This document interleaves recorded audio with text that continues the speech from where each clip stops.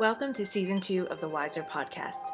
I'm Vivian Wang again, and together with Caroline Coleman, we have 10 plus episodes planned for you this year. Most of these were recorded actually last year while I was still at Emory. I'm now currently at Ohio State doing a minimally invasive surgery fellowship. In the meantime, we are welcoming Dr. Jessica Liu, who is a PGY3 in the Emory General Surgery Residency, and Razan Faraj, who is an M3 at Emory Medical School. They will start working on episodes that will likely debut in Season 3, and we are so excited to have them on our Wiser team. For our first episode of this season, we are excited to have our first guest from outside of the Emory network, Dr. Rebecca Minter. We also have a guest host on this episode, Dr. Priya Rajdev, who is also a recent graduate from the Emory General Surgery Residency and is currently at Oregon Health Sciences University as a minimally invasive surgery fellow. Dr. Rajdev was a medical student at Michigan when Dr. Minter was there, and states that Dr. Minter was a major inspiration in her career choice. Don't forget to follow us on Twitter and Instagram at Wiser Podcast, or email newsletters by emailing us at wiserpodcast@gmail.com. Thanks for your support, and we hope you enjoy. And welcome back to the Wiser Podcast. I'm Vivian Wang. I'm a chief resident at the Emory General Surgery Residency Program, and I'm here with another chief resident, Priya Rajdev. Hi. And of course, we are also here with Caroline Coleman, a third-year Emory medical student, as you guys well know. In this episode of the Wiser Podcast, we are very excited to have our first special guest, Dr. Rebecca Minter, who is a A.R. Cureri professor, as well as the chair of the Department of Surgery at the University of Wisconsin School of Medicine. Dr. Minter has been with the University of Wisconsin since 2018. Prior to this, she held successive leadership roles at the University of Michigan and at UT Southwestern, including serving as the chief of Hepatopancreatic Biliary Division at both institutions, or the HPB division. Her clinical interests lie in pancreatic biliary and GI surgery, with a particular interest in the management and treatment of benign and neoplastic pancreatic diseases. Dr. Minter's primary research interests include surgical education, and her work is focused on the development of training frameworks which explicitly define progressive entrustment and the development of autonomy.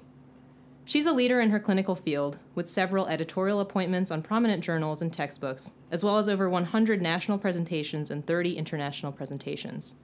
All right, thanks, Priya. Dr. Minter, how did you get interested in surgery?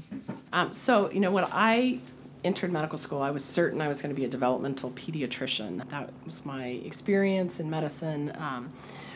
In San Antonio, I had grown up, and through middle school and high school, we had a camp called the Children's Association for Maximum Potential, and I had tremendous experience working with children with developmental disabilities, and I thought for sure that's what I wanted to do. And so I did my surgery clerkship first to get it over with, because I thought I would hate surgery and that surgeons were terrible human beings and only cared about the technical aspects of what they did. And I absolutely loved it, and much to my surprise, never looked back from there forward. So in hindsight, it was a perfect fit, and pediatrics was not at all. I decided I would just have some children someday, because taking care of kids who were sick and trying to navigate through that was not fun at all, I found. But really, surgery really was a great fit. So you are a master educator. You've obviously won a considerable number of teaching awards during your career. And you were someone I obviously considered a mentor and a teacher during medical school.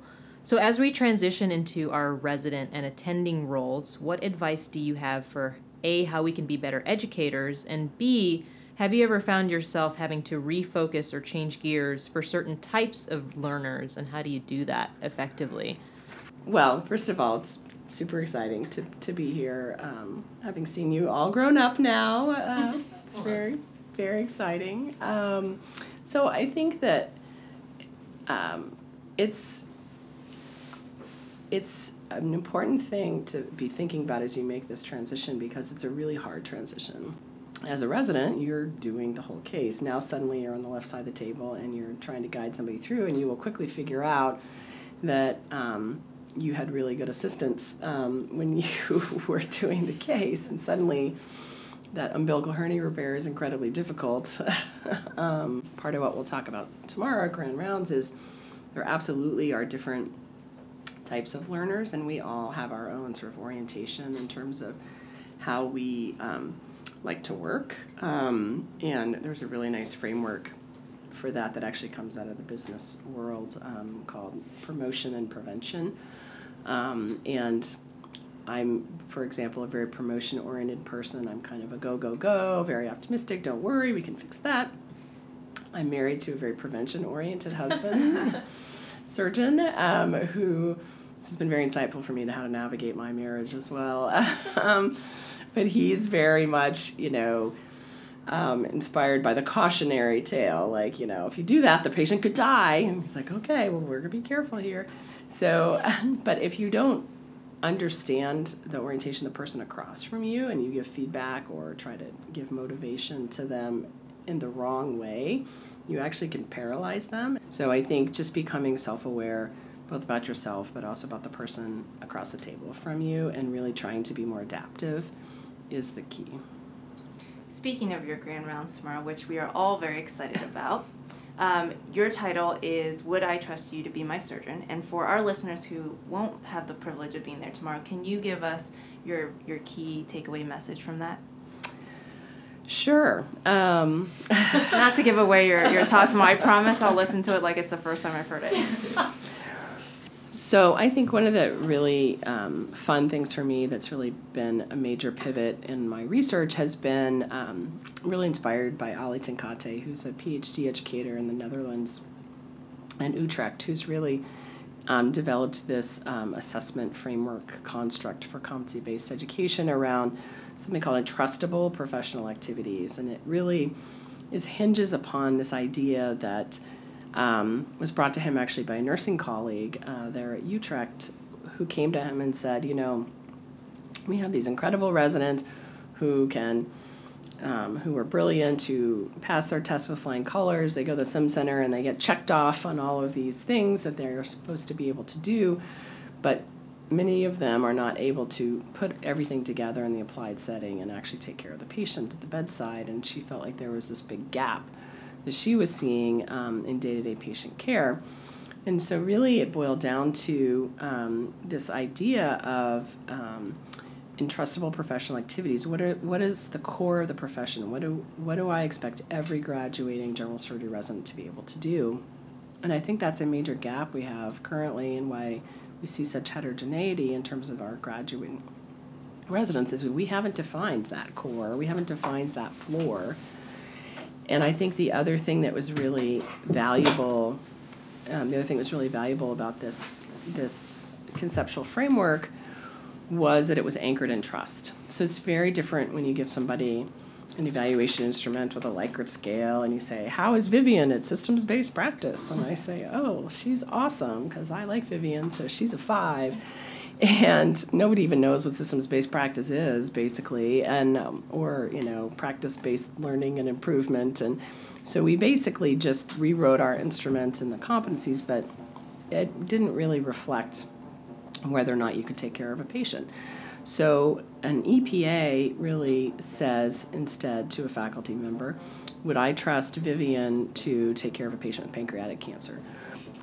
It's something I do every day. It's a culmination of all the competencies. It touches all of them. It doesn't try to dissect it out into the individual competencies.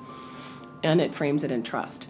So it's very different when you say to me, would I trust you to take care of my mother if she had pancreas cancer, right? Like that really is a huge frame shift in terms of me signing off on that versus if I'm just filling out an evaluation instrument that somehow doesn't feel like it has any real high stakes. So I can immediately sort of conceptualize, well, I trust her to do the preoperative evaluation, interpret the imaging, come up with the plan. I don't yet trust her to be independent in the operating room, and then I trust her post-operatively to manage complications and that she would know when to call for help, because one of the key underpinnings of EPAs is this knowing your limitations as well and being willing to call for help. Now we're going to pivot to some more general questions about being a surgeon. How do you cope with losing a patient or bad patient outcomes? It's a great question. We were just having this conversation yesterday because one of our transplant surgeons recently wrote a book called When Death Becomes Life. And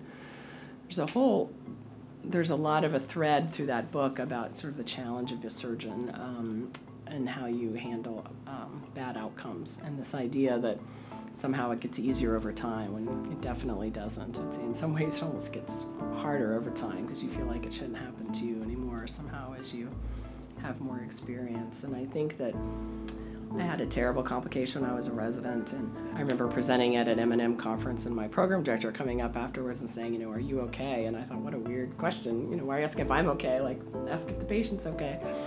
But it was really actually a great question because I think we all see surgeons who can't recover from that. And I think it's one of the really difficult things we have to do as surgeons, which is to recover and learn from the experience, take care of the patient, but then keep going. So I think that's a tough part of the business that we're in. As a female surgeon, have you ever experienced things that or challenges, especially, starting out or as you developed in your career and moved on up? So, it's funny, I would have answered this question differently a couple years ago. I feel very fortunate to have been very supported throughout my career, and I don't in any way at all discount the barriers that lots of people have experienced. I hadn't personally experienced them. I would say, though, it was interesting when we moved to Texas that for the first time, and I bumped into it more around patients, there was this bias that was palpable with respect to how women were expected to behave versus male physicians. I had many female patients, older female patients, who somehow felt that you were not as credible if you were a woman surgeon versus a male surgeon. And ironically, my male partners were the ones who would set them straight, but it was just mind-boggling to me because I, at that point, was quite senior. I was the chief of the division, and I was like shocked as to where this was coming from, but it was just a cultural thing. And even had an interaction, not within the Department of Surgery, but outside in our organization, where a very senior female administrative leader who was really trying to support me, I think, said something to me to the effect of, I was really surprised how much you spoke up in that meeting. And then that would have been okay. Maybe as a new person, maybe I was not listening as much as I needed to. But then she said, especially as a woman. And I was like, what does that mean? And I carried it around with me for a long time and found myself sort of second guessing everything I said before I would speak in a meeting, which I never have worried about. Sometimes I should be quiet and listen more for sure, but and then finally I just said, forget it, this is who I am. So surgery is obviously steeped in tradition, but especially in our training model, a lot of the so-called non-traditional surgeons, women, people of color, LGBTQ people, we still subscribe to that sense of tradition. So how do you see this paradigm evolving as we have more diversity in our field? And what traditions do you think we should keep, and which ones do you think we should leave in the history books? It's a great question. I honestly think the most important answer is we need to stop describing all the groups you just described as non-traditional. I think that this idea that surgeons have to fit neatly into some specific box is probably the biggest problem of tradition. So I think, I feel this way a little bit as someone whose scholarly focus has been in education. People say, you've had a non-traditional academic path. I'm like, it doesn't really feel very non-traditional. I write grants, I publish, I have a pretty traditional, CV, but because it was in education instead of basic science, somehow it's untraditional. So I think that part of it is just the language that we use and the narrative that we create around what it means to be a surgeon. So on the subject of tradition and surgical education, Halsted was called at different points in his career both daring and safe. And your work on autonomy in surgery obviously has helped shape, I think, modern residency as we've experienced it, from boot camps for the interns. We just talked about the competency metrics, and then other quantifiable, qualitative, and other ways to grant graduated autonomy. So, all that said, do you think there's room for for modern surgical residents to be both safe and daring? Maybe I'll ask, what do you mean by daring? Well, on the one end of the spectrum, we had one of our residents give a talk at, I think it was Southeastern, about residents behaving badly and kind of taking things into their own hands and having remarkable results that shaped the future of certain operations or even the field itself. But I don't mean actually going that far and doing bad things to patients or to themselves, but thinking in a daring way, thinking about problems that they can solve even as residents, not just as a cog in the wheel to try to understand, something other than check boxes. Yeah. So I think some of the work I'll talk about tomorrow in terms of the resident development aspect of our work, I think aligns with that really nicely. And one of the things that's been really fun to see is as we've rolled this out at the University of Michigan, really starting to see a shift in the conversation in the operating room with residents really offering up ideas and problem solving. And so one of the actual elements of OpTrust is, resident leadership and problem solving and proposing a different strategy. And one of the things that's really challenging to become a faculty member is you don't get to operate with other people anymore. And so really the only way that you get exposed to new ideas is through the residents. So I frequently will ask the residents, well, how does so-and-so do this? I know many of my colleagues are not interested in hearing how so-and-so does things and say, you're in my OR today and we will do it my way. And that's certainly their prerogative. But I think ultimately, to be better, we all have to be open to new ideas. And so I think as a resident, it is really almost more of training yourself not to be stuck in the check boxes and being rigid and recognizing that there are multiple ways to do things and that you're going to ultimately settle into your way as well, but it's making sure that you don't get rigid and stuck and unwilling to think about things differently and problems differently. I think that surgeons are great innovators because they're able to take these challenges and then try to figure out a solution. It's kind of back to what's that problem you're trying to solve. And I think residents really can be key to that. I think they have to feel invited to the table and welcome to the conversation. And so that's really, that's my job as chair, is creating that environment. Thank you so much for your time. We really enjoyed having you. Thank you for coming all this way. Thank you for having me. Thanks for tuning in to today's Wiser podcast. Hope you join us next time for another great interview. Follow us on Twitter and Instagram at Wiser Podcast, or send us an email at wiserpodcast@gmail.com to join our email newsletter list. Thanks for your support, and we hope to hear from you soon.